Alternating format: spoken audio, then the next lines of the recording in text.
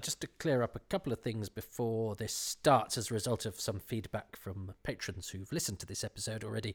I talk about episodes 5 and 6 being sort of truncated into just episode 5. This was prior to it being made. This happened in the scripting process. It wasn't like Planet of Giants, where they filmed 2 episodes and edited them together. And the other thing is, sometimes you don't mention the wood for the trees. I talked a lot about that being the fallout between Haseman and Lincoln and the production team, but also there was, of course, the whole merchandising element. Haseman and Lincoln wanted a slice of the merchandising revenue of the Quarks, because I think they imagined them taking over the toy shops, and they'd been licensed, hadn't they, to a comic strip or two, and there was a schism between them and the production team because of that, and there were big fallout meetings at the BBC as a result. But I think I got more carried away talking about the scripting differences between them and Sherwin's script editing, as opposed to that element, the merchandising element, which was also a big part of the fallout. So just clear that up before we begin. So now enjoy, if you can, episode 5 of The Dominators.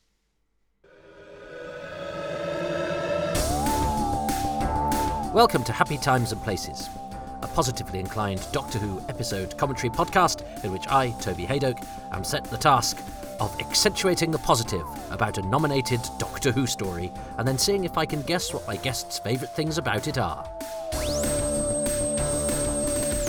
So, I'm Andrew Smith.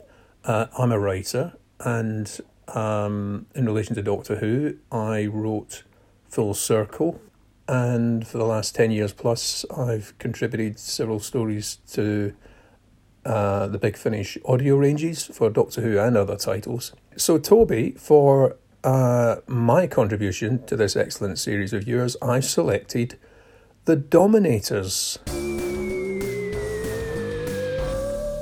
Well, welcome back, everybody. It's time for the 5th, originally not planned to be final episode of The Dominators, but it is. It was originally planned as a 6-parter, and it got edited down to 5. Particularly the last 2 episodes were sort of amalgamated into one part, I think, pretty much. It was a bit more complicated than that. But anyway, let's look at the whys and wherefores. Maybe we won't. Maybe I will just react to what I see. Rather sadly, as I've been doing The Dominators, or as The Dominators have been, we've actually lost 2 key members of the team. So Henry Lincoln, as I record this, not, only a month or so ago, the last 60s writer remaining died. And now, in between episodes 4 and 5 of this, Kenneth Ives, who in the previous episodes you'll have noticed I talk about in the present tense, has passed away, sadly. So, we've lost another member of the Doctor Who family has gone to the great TARDIS in the sky, and a shame, because he's done a good job in this. Sorry, Kenneth. Sorry to see you go. It was Hawkeye and Last of the Mohicans with John Abernethy and Philip Maddock, directed by David Maloney. Prentice Hancock's in it. Not like the Daniel Day-Lewis film, but BBC, much of it in the studio version, and with much to recommend it, actually. Although, you would not make Last of the Mohicans with Chingachgook and Magua played by John Abernethy and Philip Maddock, or comparable actors in this day and age. And it is a bit odd watching that the aspect of it now, even though they're both absolutely terrific actors. Anyway, that's for another time. We are going to make peace, even though they won't like it, with The Dominators, as we choose episode 5. We're going to watch from the beginning in 3, 2, 1. This better be an exciting episode, because I could have said a lot of that over the action over the course of the next 23 minutes or so. Because as I recall, well, yes, this is why Mervyn Haseman and Henry Lincoln, who'd done such good work on The Abominable Snowmen and The Web of Fear, fell out with the Doctor Who production team. I remember I was too young to understand, and there was a Doctor Who winter special, summer special magazine that interviewed all of the producers, which was the last thing I wanted. I mean, now, what an amazing thing to have done. Alexa, Volume 4.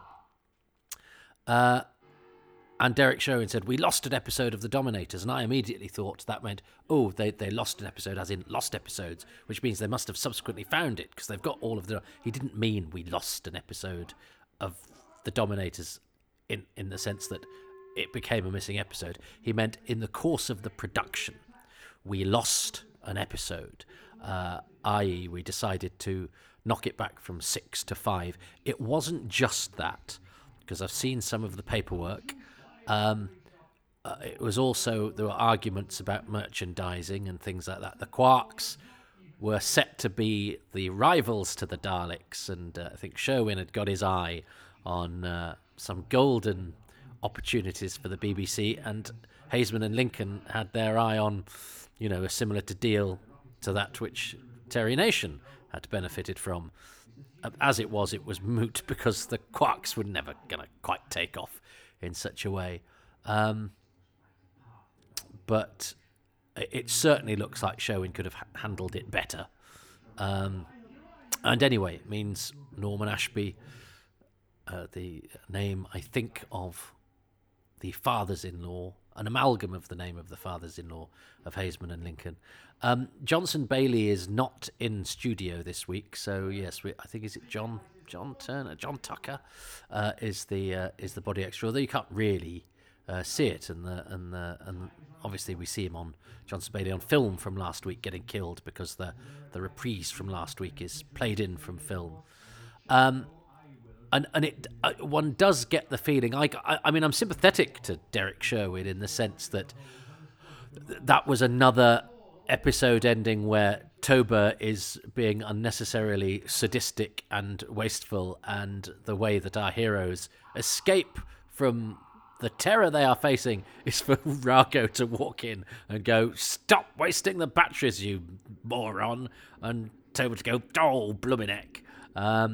So, I mean, I can't imagine that a sixth episode of The Dominators, unlike Abominable Snowmen, which really kicks off in episode 5, although the Web of Fear episode 5 is a bit tready watery.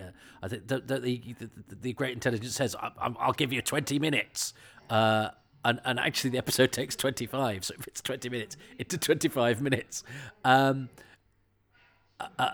But it's still great. I love the Web of Fear. I will hear no word against it. I think it's a magnificent story. And I think their stories are sort of gutsy and action-packed. And this isn't quite the same. I don't know if it's because of the look of the thing. It's easy to be sort of tough and gritty when you've got soldiers running about. That's why I'm always surprised at how tough and gritty Abominable Snowmen is towards the end, because I don't expect that so much from monks. I don't know why. But I certainly don't expect it from a balding man in a curtain, much as I love Arthur Cox. But I think all the Quarry stuff really works. But I've got to look for two things, of course. And I mean, this is a nuclear shelter, isn't it? That they're in, and that I like it when the theme of the story provides a setting or a plot point. So this is about pacifism as a result of nuclear war, which is something in the air very much in the late 1960s. So again, it's odd that they set it in such a sort of far away, unidentifiable place. I suppose because they want to create a new society for us to watch and consider the morals of the piece through the lens of these, this pacifist society, which you couldn't do if you set it on Earth, certainly not contemporary Earth. So you can see why they do that, but it does mean that we're sort of a step away from the Dulcians, and we're slightly askance at their sort of rather fey hopelessness. But that said, this is a story looking at the peace movement in the 60s and doing an unusual thing for Doctor Who. Instead of being awash with sort of liberal subtext as Doctor Who so often is, this, and I think it's really interesting in that regard, and I think it's a legitimate use of Doctor Who to put a different point of view. And much as I was very angry with the story for doing this back in the day, I think its greatest crimes are not actually the rather reactionary attitudes of the writers, which nonetheless do have a practical thing that liberals like me have to wrestle with and go, well, actually, pacifism is all well and good, but what do you do to an aggressor then? And I that's a really legitimate thing to raise within Doctor Who. But what I like about the fact that they have the nuclear bunker is that aspect of the storytelling and the plot and the practicality of the unraveling of the story is that they're hiding in a location that is linked to the nuclear aspect of the story, and I like that. It's not just a random place that they found to hide out in. It's a nuclear shelter, which takes us back to the beginning of the story, where the Dominators are coming and soaking up the nuclear energy, and Balan and his lot are learning about the dangers of nuclear fallout, and Cully and his lot are on a dangerous escapade to the island that's full of death because of the nuclear fallout. So it's all, I like all of that. Look at Ronald Allen, that sort of detached, grotesque alienness is great. Everyone's suitably mucky, which I like. Do you think Kando and Teal are going to get married? They held hands there. I like that.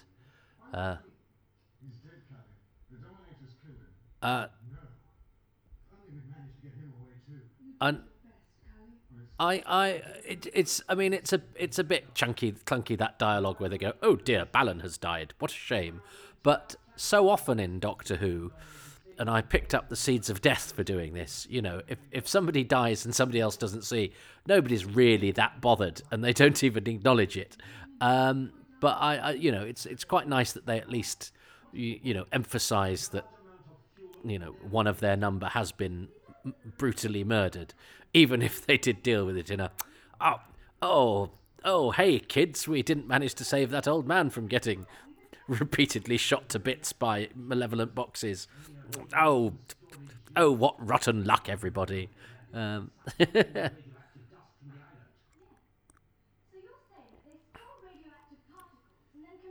seem to recall Wendy Padbury saying this dress that she wore was so flimsy and almost made of paper that it sort of tore loads and loads of times. I remember. Did I tell you in an earlier episode? Sorry, there's been a bit of a gap between me doing the earlier instalments of this.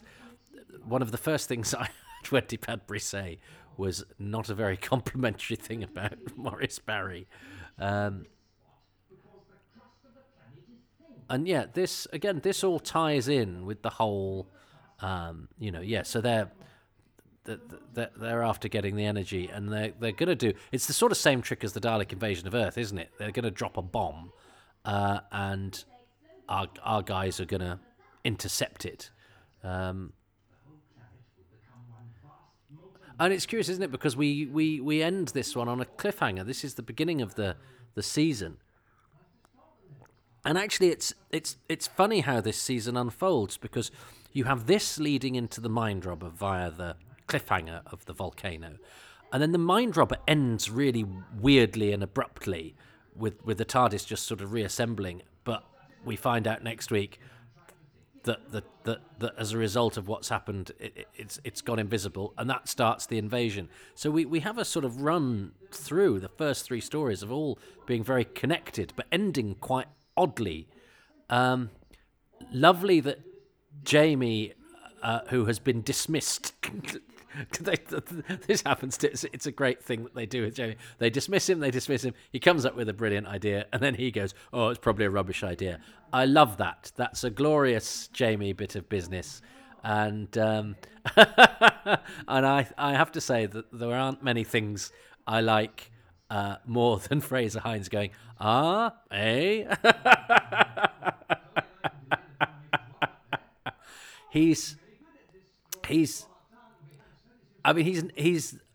Fraser is never far away from for a gag or a pun. He's a man of real patter, and he manages to put that into Jamie, and yet I always believe him as Jamie, even though I think there's a bit of cognitive dissonance. Is that in that you. I don't know. Do I kind of know it's Fraser Hines rather than what a Jacobite from the Battle of Culloden would really be like? Because there's a certain point fairly early on. Rob Shearman identifies it in when we're doing. Oh, look at that! That's quite funky. When we're doing Running Through Corridors, the burning torch in the wall. Love that. Beautiful lighting there, and cutting onto film to have the sort of. The cutting. It's an ordinary screwdriver that burns a hole in the wall.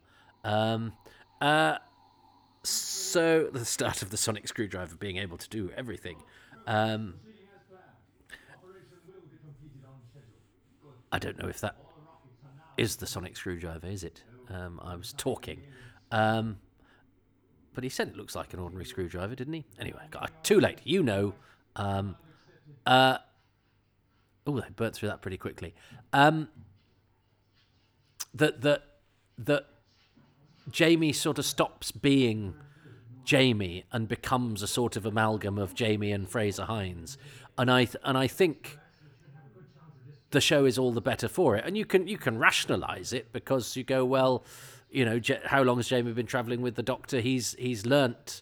You know, he's learnt the banter and the patter, and he's picked up the things that he's seen, and yes, he is, you know, instinctively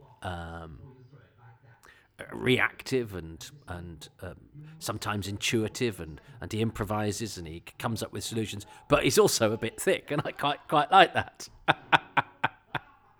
And I love the fact that Troughton enjoys chucking things around and causing explosions. The sort of glee that he has. He's a little miscreant. Is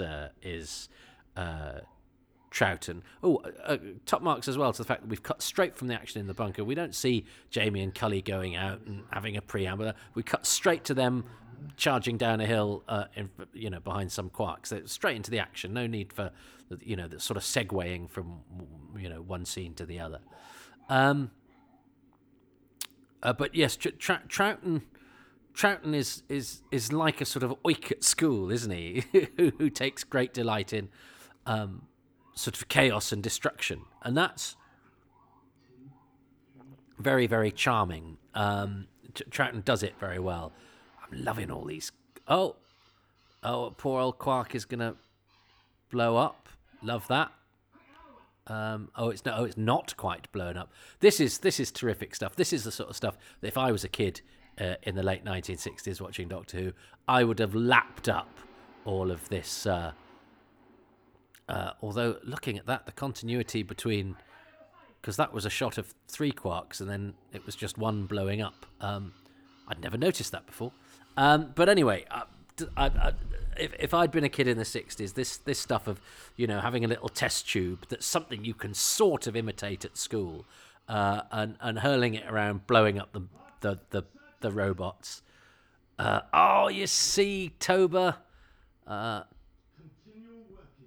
you've been told so many times not to waste energy. You're finally obeying orders, and actually, that's the great irony of this. is that's the worst thing he could possibly do at this point. You finally learn that the moral of the story is here: if your leader encourages you not to be sadistic and not to enjoy killing your enemies, when you finally, that's a brilliant shot, and that's a wonderful natural set, that those peaked whether it's rocks or sandbanks or whatever. It's really unusual. It's not quite like a normal quarry, those peaks. They're glorious, and I think the story really benefits from all of this location stuff. But yeah, if you finally turn your back on sadism, all your plans are going to go to hell, and actually you should have done all that killing and wastefulness, because as soon as you stop, your plan will fail.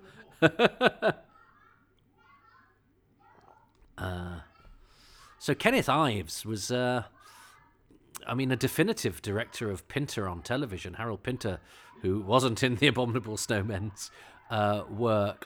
Now, I like this. I like the thought that's gone into the idea. I mean, the idea of, robots only having a certain amount of power, it gives them a weakness, and you go, oh, do we need that? And you go, well, actually, it gives them a plausibility. So, yeah, why not? And then the idea that one of those has got slightly more power than the other one. So they do that funny thing where they go and they equalize, and they do it with it's explained within the script with great efficiency. They just say, don't they, equalize, and so as a result, the one that's got the most power gives a bit of his power. It's a bit like plugging your laptop into your iPhone into your laptop. They've attacked the drilling quarks. Oh dear, that's really sad. There's poor quark underneath the drill. Oh, and poor Topus batting his hands, dusting his hands. He's finally lost it with Ra, going, oh, see, you keep telling me not to do anything. But yeah, the equalize thing I really like. That's because that puts some thought into how these things operate, and that's a very sort of practical thing. And I can get how that works. And clever use of the quarks here as well, because there's only 3 quark actors. Well, actually, I've been looking at the paperwork. They've only got the location stuff, so it's definitely John Hicks, Gary Smith, and Freddie Wilson on location. But Freddie Foote, who played the servo robot in The Wheel in Space, told me that he was a quark. Now, there is no paperwork for the studio stuff. So maybe one week, John Hicks, Gary Smith, or Freddie Wilson was ill, and they went, who's short and can do a robot? Oh, what about the lad who did the servo robot? There's no reason why he couldn't have done, because we don't have the paperwork. And paperwork can be wrong as well. And Freddie remembers being a quark, so who am I to argue? But who knows? Who knows? That's a very big hole he's made with his not a screwdriver welding thing. And that are they digging with their hands? But it doesn't matter, does it? And actually, you get a real sense just by the use of the ladder, and maybe it's something to do with the lighting as well. I do feel that they're underground here. And I don't know how you suggest that. It's very clever. This definitely feels like a nuclear bunker, a bunker with a bunk bed. And I think, yeah, the lighting in here is very nice. But yeah, there is a real sense of place. The periscope helps as well. Yeah. So they got to go and catch the bomb. Yes, he's got a sort of grimace as Ronald Allen. He he's like a sort of corpse of stone. Uncle Quentin.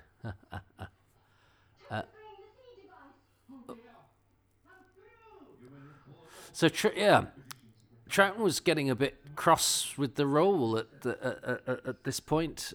I know that Paddy Russell said that she'd spoken to him many years later and said, Patrick, I've always liked working with you, but I spoke to a few people who worked with you when you were on Doctor Who, and they said you were hard work, and he said I was just knackered, and that's why he's not on location here. That's why the Mind Robber episodes are only very short, 19, 20 minutes, I think, or 20, 21 minutes.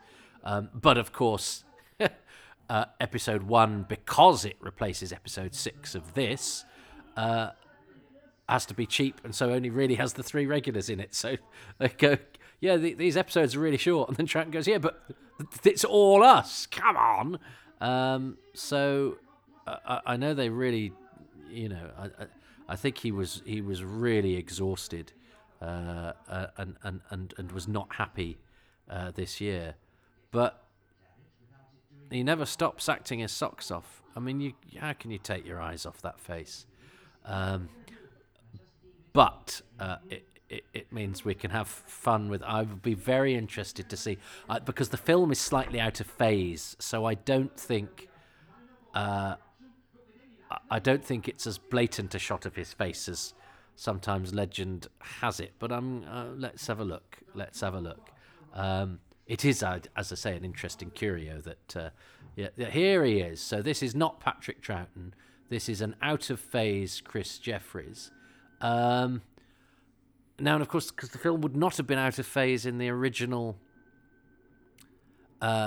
broadcast for the uninitiated, and forgive me if I make a hash of this, I am reporting what I'm told by my friend Peter, who explains to me how these technical things work. Something happens when we copy stuff over to the to preserve and sell these Doctor Who's. Something happened in the process of making the recordings, is that some of the stuff that is on film, if we don't have the original film, when it's transferred over to videotape and back again or something like that, it goes out of phase, which means you get that slightly shaky image, which means it's not as distinct. And there's no rules, apparently, as to why some film sequences are in phase and some are out. And that particular film sequence is out of phase. So we don't quite get as good a look at the Doctor's face, even though it's there on camera. So, that's interesting that they didn't even sort of try. The camera shakes a little bit, certainly as he gets close, it shakes and it lowers. So there's a vague effort to disguise the fact it's not Doctor Who, but not much of one. And there we have it. So the Doctor's put the bomb on the Dominator ship, and Rago's last word is obey, which is what we've been telling Toba to do for the whole thing. And then it ends rather quickly, doesn't it? Because, it's not fun. So that shot of the Doctor running across the planet, that's really not very far from the end. I'd sort of anticipated a little bit more action, but there's not at all. They basically they catch the bomb, chuck it into the spaceship, and boom. So there we are. That's the end of the Dominators. I can't imagine what an extra episode would have done. I think it's, even though that ending is quite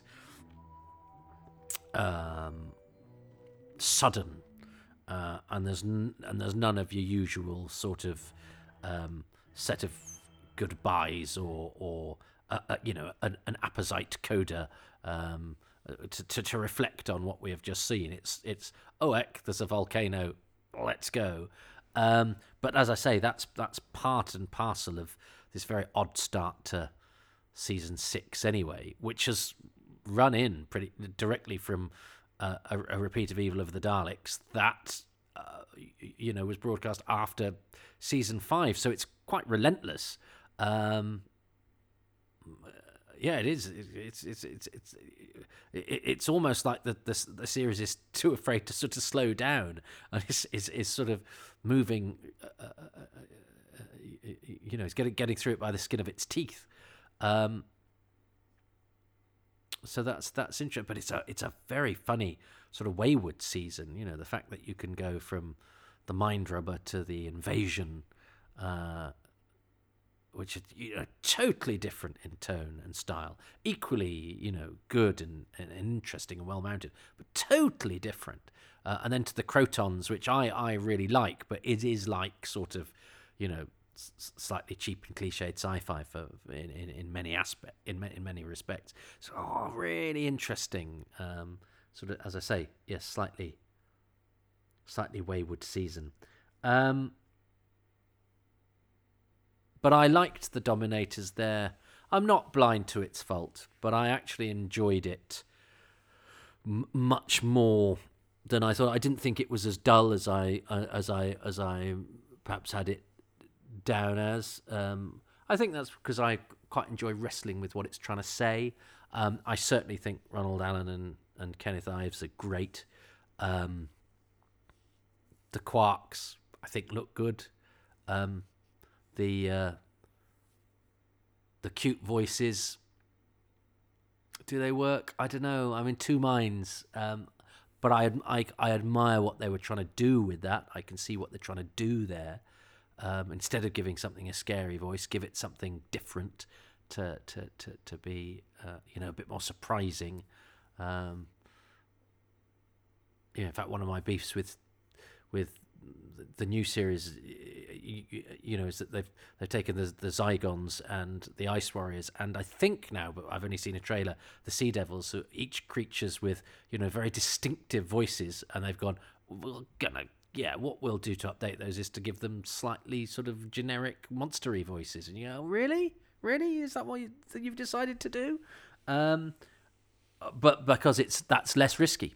And I think it was a risky move to do all the sound stuff that they did with the Quarks. But I like it, especially that all the trilling and all the sound effects that emit from the Quarks are samples of Sheila Grant's voice. So I think that's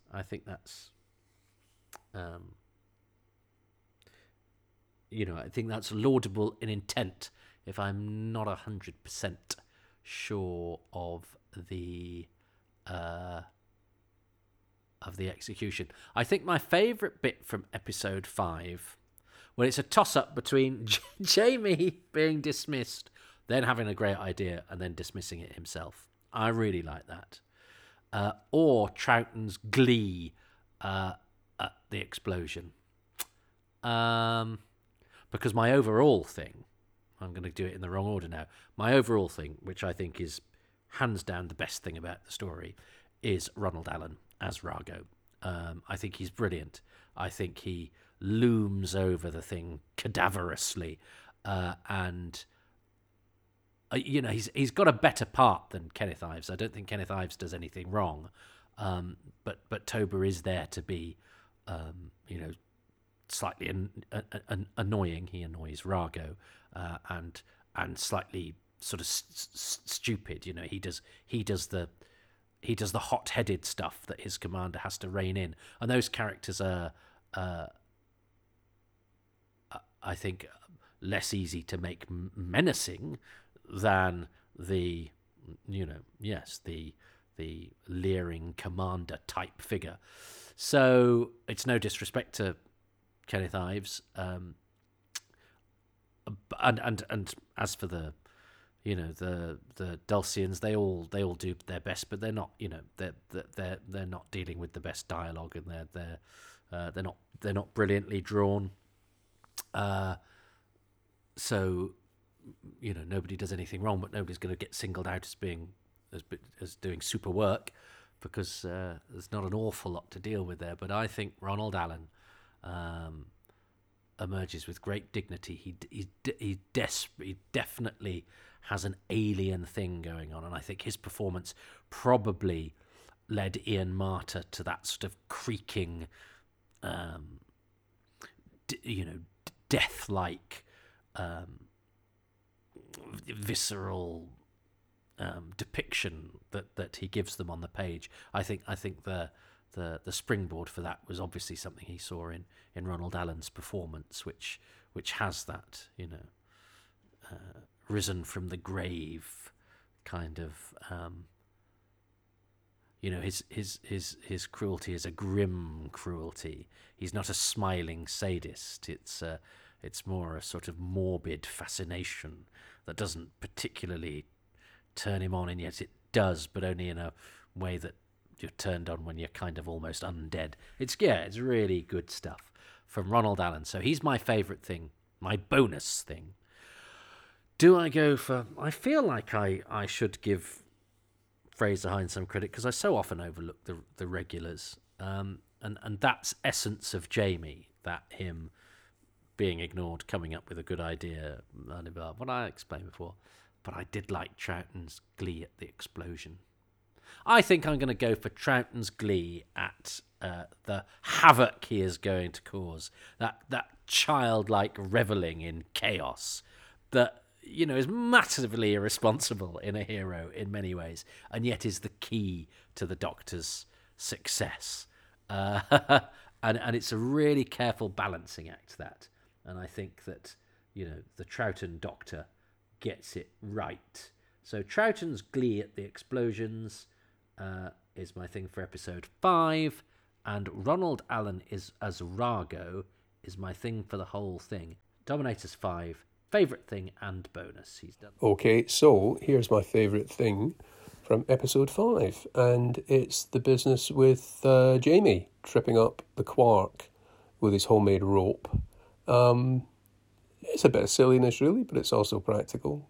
It maybe gets a little more silly when the Quark stands in Jamie's hand and the Doctor needs to call it forward. But, it's practical, it's resourceful, and it works well enough. It's got a believable ploy with the Quarks, who obviously have a vulnerability that if you knock them over, they can't get back up again.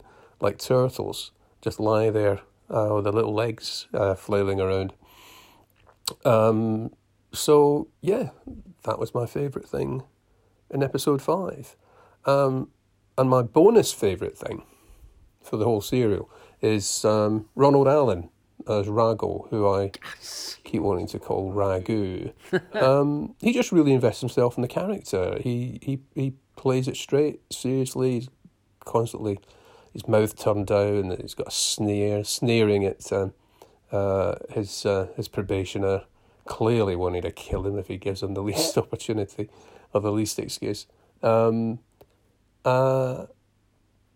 he even made me forget that he was the manager of the Crossroads Motel on ITV, which I'm sure, Toby, you must have told listeners about.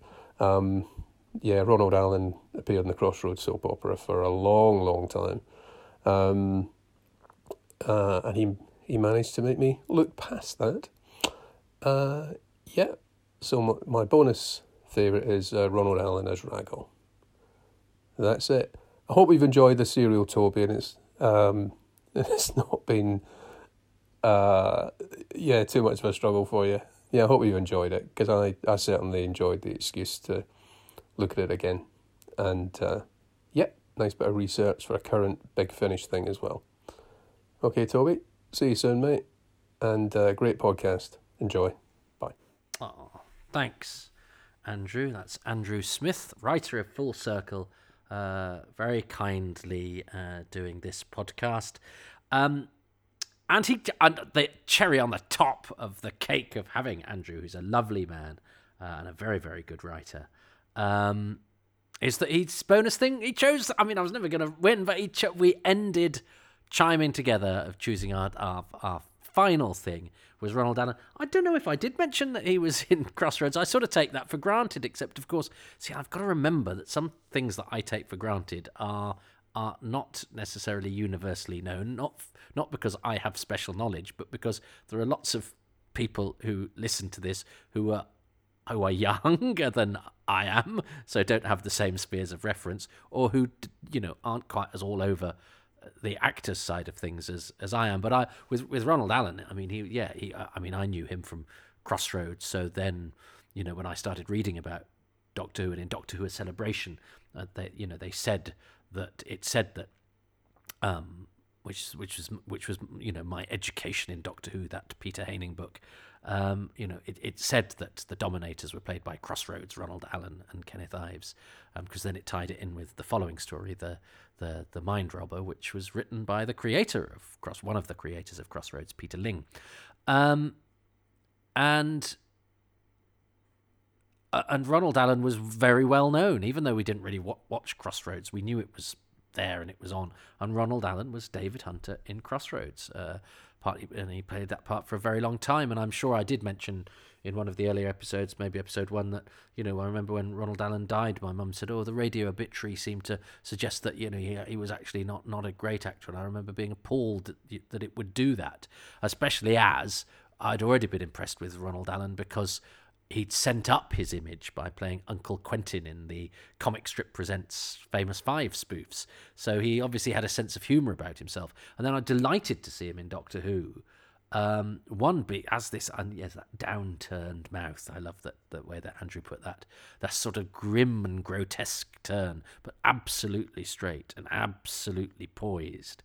As Rago, and then he comes back in the Ambassadors of Death, and it's a totally different performance and a beautifully underplayed. I love him in the Ambassadors of Death, which has some showy performances too. It's full of good performances, but I really like Ronald Allen's sort of purred, underplayed, pragmatic professionalism that he invests Ralph Cornish with. And I believe he had so much fun on the Ambassadors of Death that I think he came to visit them on the set of Inferno because he'd enjoyed being part of the Doctor Who family. So yeah, kudos to Ronald Allen, who, in most history books that decide to include him will be, the guy from Crossroads. But I mean, he's in A Night to Remember, that wonderful Titanic film. It's easy to dismiss an actor because they become associated with one part or a program that is, deemed to be the one that we, cock a snoop at or whatever.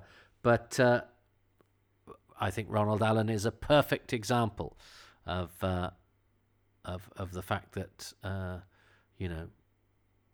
really good actors can give us different things and surprise us, and we should never take them for granted. You should never take an actor for granted just because of one performance that you know them from. And I love seeing people in different things being different. And, I like industry. I like people who bring more to the table than they need to. I hate a lazy performance. And I have to say that most people who come into Doctor Who seize the opportunity to not give a lazy performance because they're giving a performance they'll never get to give in anything else. Which is also why I like his performance in Ambassadors of Death, because that is actually a sort of, authority figure behind a desk kind of performance, and he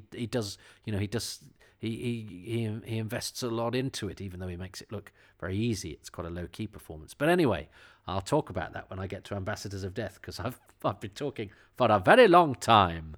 But I fear I might have repeated myself a little bit during episode 5 because I did have a little bit of a gap.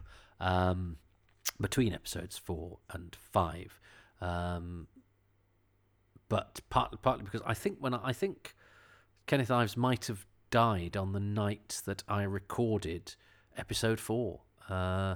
So let's salute both of the Dominators, Ronald Allen, long dead, Kenneth Ives, more recently, but they are the title characters of that story, and I salute the work of them both, and both, more than a sum of the parts of their careers that I've talked about during this. Andrew Smith continues to write for Big Finish. He's also running marathons and all sorts of things and looking very, very svelte at the moment, even though he's older than me. Shames me. But check out his work if you can, and if you ever get the chance to meet him, what an affable, cheerful bloke he is. I'm very... I watched Full Circle when I was a little boy, and the idea that I would be mates with the guy that wrote it, even though he actually wasn't that much age difference between us, but he was 18 and I was like, what was I when Full Circle was on? 7 or 8. So maybe he's about 10 years. Is he 10 years older than me? Yeah, maybe he is. But that's a bigger gap when you're 8 and 18 than it is when you're 48 and 50. Is he? I don't know. I'm not giving away Andrew's age, but anyway, the point is, I feel very blessed that I can call upon an actual writer from Doctor Who to invoke one of the less celebrated stories of Doctor Who. I was not looking forward to doing this one because I've never been a great fan of the Dominators. I still don't think it's the best Doctor Who story ever, but there's a lot more to it than I'd thought. I think it wrestles with some interesting ideas. It does something that a lot of Doctor Who stories don't do. It comes from a perspective that most Doctor Who stories aren't written from. I'm absolutely happy for it to raise those questions. It has some actors giving above and beyond the call of duty. It's got some really, good stuff going on location. And come on, it's a story about Tweety robot boxes commanded by squabbling alien tortoises who decide to show their might to a planet of pacifists by stomping about and killing Brian Cant. And I don't think there's any other program in the history of the universe that could sustain that synopsis. So for that, you can dominate me any time, and I will submit. So until next time, join me next time for Happy Times and Places. That's a command, and I want you to accept it. Thank you very much for listening to Happy Times and Places, which is presented by me, Toby Haydock.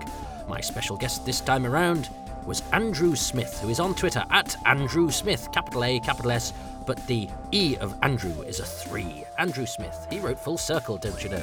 I would like to thank him. I would also like to thank the many patrons who support these podcasts and make them possible, and they include Pete Lack, Paul Gibbons, Brian Sinclair, Fanman Sang, Chris Hyam, Ben Cowdell, Olivia Hayden, Ben Cook, Mary Ann Placati, Phil Mitchell, Neil Little, Andrew Nixon, Jeff Sear, Murray Robertson, Graham Knott, Shanty Day, John Arnold, Sam Hollingsworth, Nathan Martin, Ruben Herfindahl, and Stephen Moffat. And apologies to anyone whose name I mispronounced there. I've got some newcomers.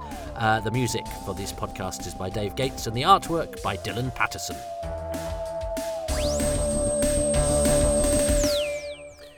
Well, I never thought I'd get through the Dominators with quite as much enjoyment as I did, which is, I guess, what this podcast is all about. And if you enjoy it and you would like to lend it some support, it is through the support of patrons that I keep these podcasts totally ad-free. Did you notice that? No adverts, despite external pressure from, advertising bods on Podcastville. I don't know how it works, but I get emails. And, of course, my bank manager. But anyway, I keep these ad-free because I don't like adverts, so I don't want you to have to listen to them.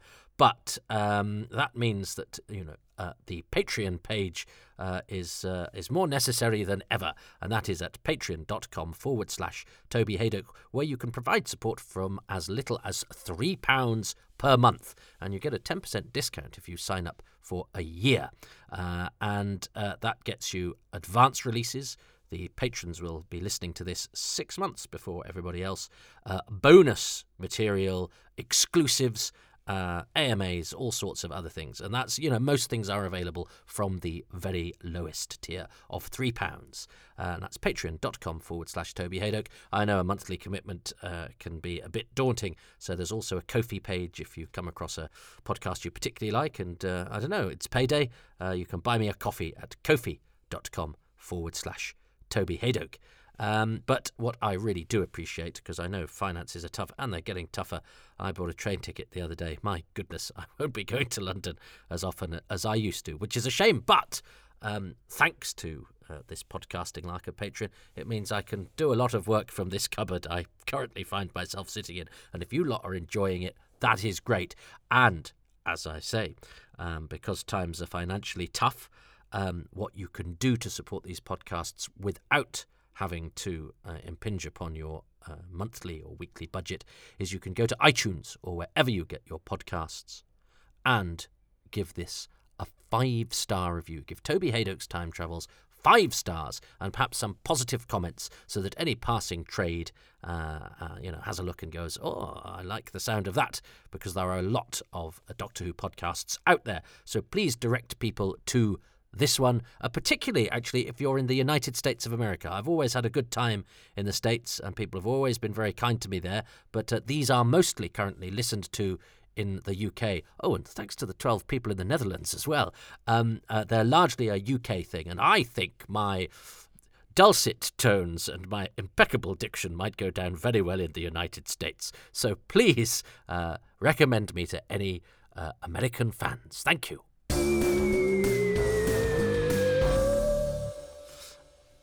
And if you're listening to this when it's released to patrons, I'm running a sponsored run for getting medical aid to the Ukraine. I'm running 10 kilometres.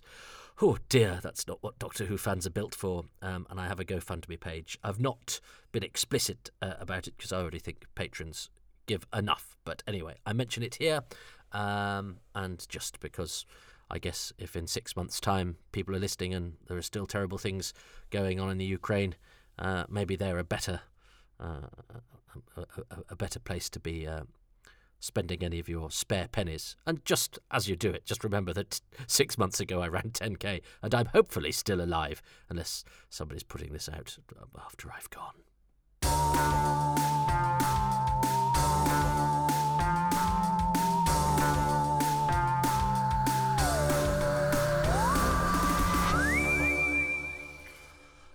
So there we go, yes. So as I record this, I've got to run 5 kilometres this evening. So I will be listening to somebody else's Doctor Who podcast. In fact, Fraser Gregory, who is I know is one of the fools who listens right to the end. One of his very first podcasts he did was a defence of the Dominators. So yes, instead of listening to me waffle on, I'm going to see what Fraser has to say. The other Doctor Who Fraser, Fraser the Second, because Mr. Hines will always be the original. So I'm going to do that. It'll be fun. I always listen to a podcast when I run. Well, that sounds like I'm a seasoned runner.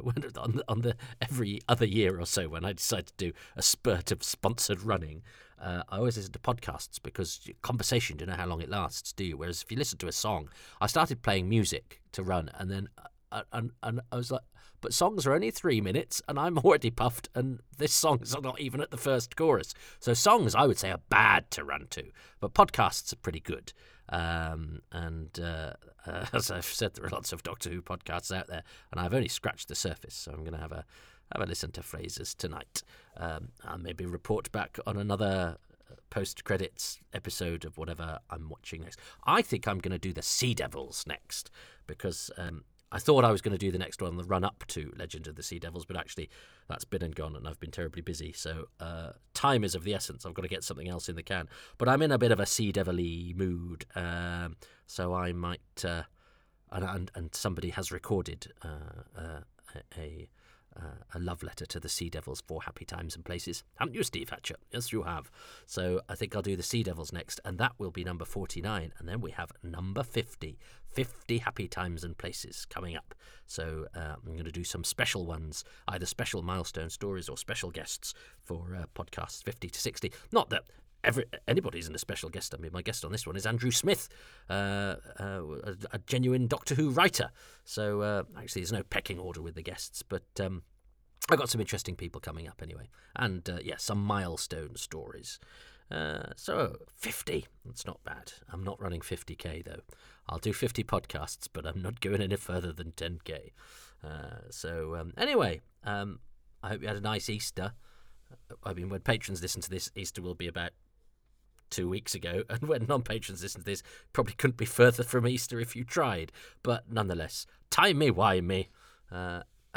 So yes, good. And there's a sort of egg in the Dominator, isn't there? The bomb egg. So that's their Easter egg. Anyway, I'm waffling now. Bye.